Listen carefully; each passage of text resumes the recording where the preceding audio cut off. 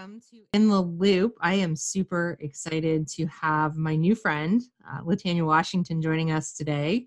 And Latanya, I just want you to maybe let the group know a little bit about yourself. How did you get into this work that we all love so much in Agile and Scrum? And also, how did we meet? Because I like our meeting story. So welcome, Latanya. Thank you, Beth. I'm super excited to be here with you. I really am. A little bit about me. My background is technology, HR, and training for the past almost 20 years. So my career started as a paralegal in HR litigation, and hence that's how I got everything about HR employment litigation. You asked me, I know it. I did it for a really, really long time. I was working in law firms, and there was a need to implement technology because we were still using like old WordStar. And I'm dating myself here, I know that, but we weren't up to the desktop computer yet, so I took that on as my challenge. I was managing cases and implementing technology all along, and then I went and took a couple of classes for adult learning and started teaching all about the technology. And fast forward, I find my space in a technology training space focused on things like PeopleSoft and ERP systems and that kind of thing. My past almost 9, 10 years have been working in an agile environment. I was with AIG, and AIG tossed between HR and IT during my entire tenure with the organization. But AIG went on a journey to agility formally about 2013. And so one of the requirements is everyone had to first learn all about Scrum, all about what it means to be agile. And then if you were part of a team, you had to be SAFe certified because it's a safe shop. So then but because I'm on a training team, we're designing learning. It's like, how do you design learning for software implementations? How do you design it to be agile? How do you make sure that you're meeting your audience's needs?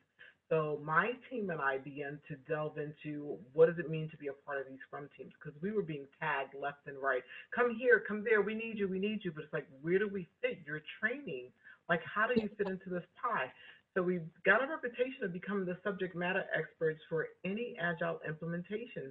So hence, I've served on many Scrum teams, learned all about Scrum, maintained my certification for SAFe for teams over the years. And that's kind of how I fell into this space. And I love it because what is it that we do? I focus on the people side of any kind of technology implementation. What's really cool from an HR perspective, let's talk about processes. Let's talk about HR that's non-traditional. We're focused on HR doesn't care about technology ever, and have a history of being a little bit resistant to any kind of change because the policies are the policies, and this is the way we've always done it. So it's been a great challenge to be able to work with several HR teams and preparing them for various system implementations, but not so much focus on the technology, but focusing on the people side and introducing agile principles in Scrum. Yeah, I love your story because, and so I'm going to tell the story of how we met. I remember getting this enthusiastic email from you saying, I listened to, I think it was the webinar I did for scrum.org about Scrum for HR, and your happiness came right through this email. And I was equally excited to be like, oh, one, yay, people listen to it. And two, somebody who's actually worked in the profession who it resonated with. And I remember speaking to you early days about your journey and the stories that you told and saying, you know, there is so much good that we can do with and for others. And that, you know, we talked, I remember about your background as a paralegal and say, you know, a lot of the agile approaches and the intentions behind it really are about limiting risk.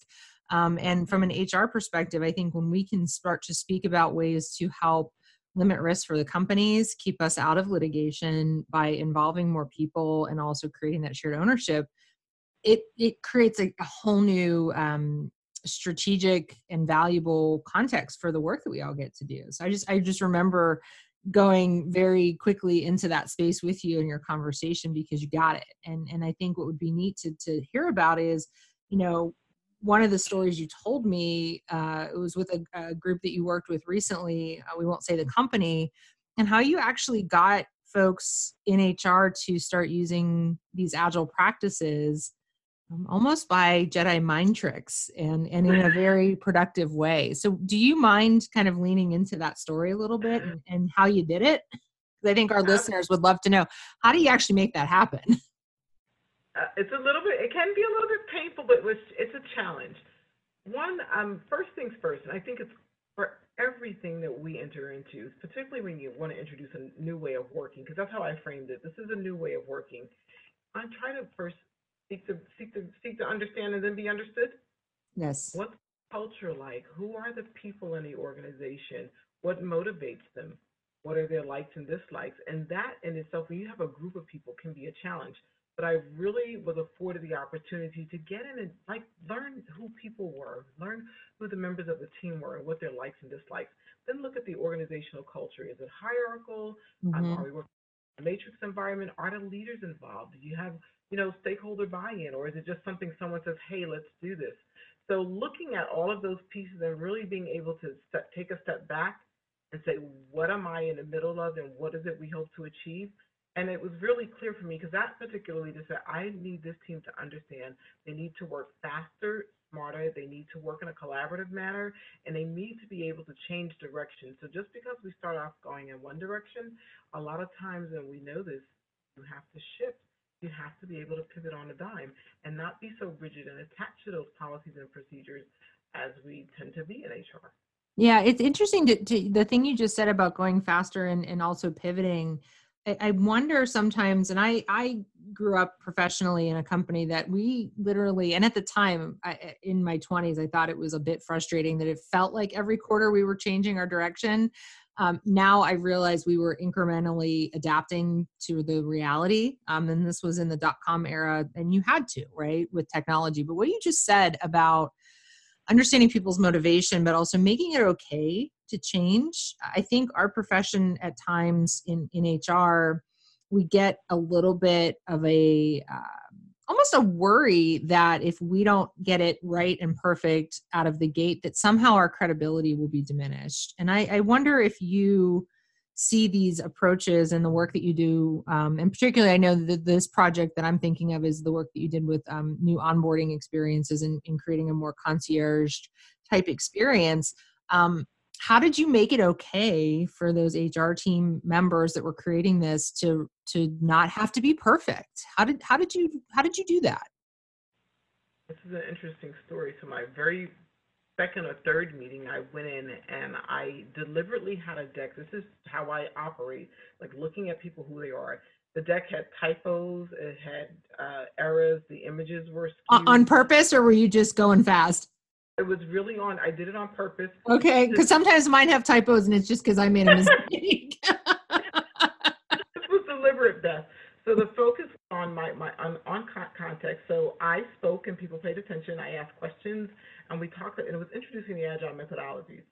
And then at the end, I said, did anyone notice anything? And people raised their hand. Yeah, you spelled XYZ wrong. You did this. And what does that have to do? And we're not allowed to use XYZ. And I said, thank you. And I said, now I have another question. What did you get out of this session? And what did you learn? And just give me one thing. And I go around the room and I said, just tell me one thing that you learned. And folks learned. I said, so what did you gain out of this? And it was like, it's okay to make mistakes. How about that? How And about it that? worked. At that point, we were really able to say it doesn't have to be perfect, but you need to add value. You need to deliver a product or service that's going to be important to your customer, whoever that customer is. And in this case, it was onboarding. How do you make the new hire feel welcome to the organization? Does the new hire have to come in and wait 2 weeks to get their laptop when you knew for a month that the new hire was coming on board? Why don't I have a badge? You have to get an escort to go to the bathroom? I mean, these are the kind of things that happen in organizations. And it's so I love that so much because it's and I jokingly said like a Jedi mind trick, and what I think is very powerful in the work that you do and the work that we all get to do is oftentimes people look at, we're going agile, or that, we're going to do this scrum training, and people get almost intimidated by it, and also it feels like yet another technique or yet another change being done to them. And what you just described was helping people.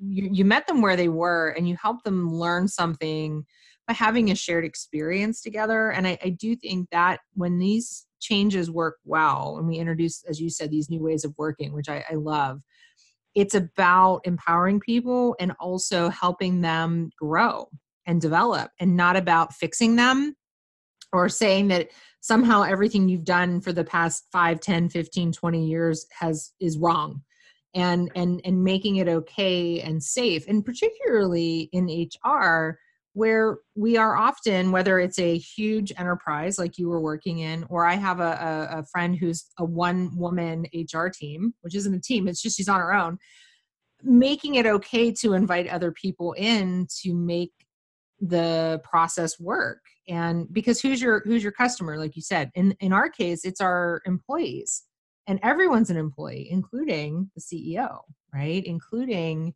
everyone who gets paid by that company. And I just love how you thread that together in saying it's okay if we don't get it right, because we're here with our customers. Right. We need to make improvements. So you know, Beth, you know the story. I was super excited about that. Is when if I say super excited, because lately I've just been super excited about a lot of things. So if my energy comes through, that's great. But I was really, really happy because toward the end, I did get to introduce formal Scrum. We Mm-hmm. split our we worked across 7 teams, and teams started taking on an identity. So we actually had a team who went to be the dog pound, but I won't tell you how they got to the name. But the teams began to give themselves their own identity. They began the daily stand up. So we started with a weekly stand up, 15 minutes weekly. Then we went to twice a week. Then we got to 3 times a week. And by the time I ended with this particular assignment, they were doing daily Scrum. That's It was amazing. amazing. And Yeah, and that and was and you did good Scrum, right? Because and we just got to spend time. I just got to spend time with Dr. Jeff Sutherland, and I got Scrum at Scale certified. I don't even know if I told you that, but he talked a lot about let's scale good Scrum and let's scale true Scrum, and let's not rush it. And what you just described was, I think sometimes we get caught up in perfection, as I talked about, versus let's start experimenting and let's try things. Because what is that? That's an agile mindset. That's making it okay to totally have something go sideways. We learn something from it. And I wonder that our maybe HR colleagues listening, how did you help the team members find courage to shed some of their maybe past behaviors beyond, I love the PowerPoint story. What else along the way did you notice helped people get comfortable with not being perfect? lots of one-on-one coaching. So it was Mhm. a little hard in the beginning, but as one team member would come, I set up one-on-one coaching sessions, and I started with half-hour sessions, and then we progressed to an hour where we could. But I really went across almost 60 persons doing a 1 hour session. So my weeks were really packed with lots of one-on-ones. But when we came together as a team, what happened in terms of the collaboration was amazing. And Mhm. then folks want to be special, and that's a very nice thing because I'm meeting you one-on-one. But my message was pretty consistent. I may have had to deliver it differently per individual, but the message was the same. So when they got together and they collaborated, it's like, oh, Lieutenant, share that we be doing X, Y, Z. They get excited. They owned all of the changes to their processes. By the time we get from one stand up to the next stand up, it was amazing how, for example, talent had reached out to the security team to figure out a way to, at least if we couldn't automate it, was there a way legally to ask a new hire to send their photo ahead of time? Could Mm. they send passport requirements? And security ran with it. They handled all the legal ramification. They drafted the email that would go over to the concierge so the concierge could send out to their new hire. They created an inbox. There was no funding for this. So it was a great idea. How do you make it happen? And Mm. what was amazing, just think security. In corporate America, security tends to be XA, FBI, CIA, police officers, this type of mentality, not necessarily interested in technology, barely using their email. And I've seen this across the board. So, Yeah. but to see these guys own own this process was amazing. And so he said, how soon can you get this back? So we started with a 48-hour turnaround. When by the time we went to pilot, they were like, oh, we could do this in 24 hours. That's As amazing. long as the new hire sent the photo in, we guarantee that when you walk in the door and go to the desk, your badge would be there, no matter where you were in the continental United States. What you just described to me, so I have goosebumps. And one, you said something about enthusiasm. Keep it coming, because I have so much passion, as you know, and our listeners know. And Chad Beyer, who was on previously, I gave him the same credit to say the passion is so important. I think one, I want to help just keep claiming that, because that's what we need. We need people who are passionate to help do what you just said, which is create inclusion, involve others in creating together, showing respect for people, because there could be this assumption, well, that's security, they won't be interested, or, we don't really work with them that well. And what you just described was bridge building and true cross-functional teaming. And they probably, I bet if I would meet any of them, they would say they felt respected, they felt included, they felt part of something. And isn't that what our profession is for? Whether we are training, whether we are HR technology, whether we're recruitment, I used to say to people, like, join this profession because you actually like people. And it always blows my mind for how many of us in HR don't actually like people that much. And some will say, well, it's because I've had these experiences where it's not easy to work with people. I do wonder, my working theory for the last several years is, if we start to involve our customers in our work, like you did, I wonder if people start to enjoy work more. And I wonder if we all can be the catalyst for creating these amazing workplaces and remember why we got into this profession in the first place. So maybe that's too altruistic for some of our listeners, but I believe it in my heart, because, we all spend a lot of time at work. And if we can do things like simply inviting a security officer to join our team, to think with us, what good can that do in the world? So sorry for my soapbox, but you touched my heart with that one. I have, throughout that entire 11 months and 2 weeks from walking into what I felt like was complete chaos, going, here's this project, do something with it. And by the way, we have to be agile. Like, well, I asked the question, what does that mean? Well, we have to. How about that? Was that you said earlier, that was the organization saying, we have to. I'm sure folks were intimidated by that, because what if we screw it up, Latanya? What if we get it wrong? What are we going to get in trouble? And that was a big one, and that started with that PowerPoint presentation. There are no wrong answers. And from a training perspective, we always say there are no wrong answers, no wrong questions, and really I had to sell that. But I did. I have to commend the leadership, because of anything that I said or presented, I was really felt 200% supported by the leaders. So what is Agile? Forget Agile. Forget the terminology, because folks get caught up in software-centric terms. So those were banned. So there was a lot of discussion. They hated pivot, because pivot is one of my favorite words. And Beth, I'm training has to be personal and valuable, operational and timely. So pivot is one of my favorite words. They were like, oh, here she comes again with pivot. And I said, well, we can abandon things like I didn't use daily stand-ups, and we're just going to have a quick meeting. Mm-hmm. I didn't do another term. We had our Scrum Master. We didn't have a Scrum Master. We just had Latanya. Mm-hmm. Let's abandon all the terms and terminology. We didn't get caught up in who's a product owner and what. I didn't do any of that. I introduced all the terms over time.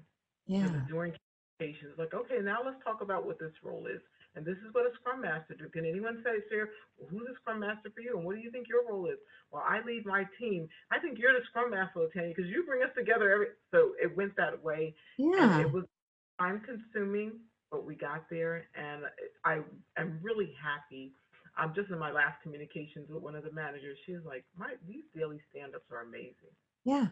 And why, right? You get transparency, you get people to focus. It's, to me, what's interesting listening to you talk, it reconnects me to, and I want to ask some questions about, the leadership team. It's, for the 20 some years that I have been in HR and people development, it has been a consistent theme of, we have to be more strategic. We want to be more aligned to the business. Let's elevate ourselves.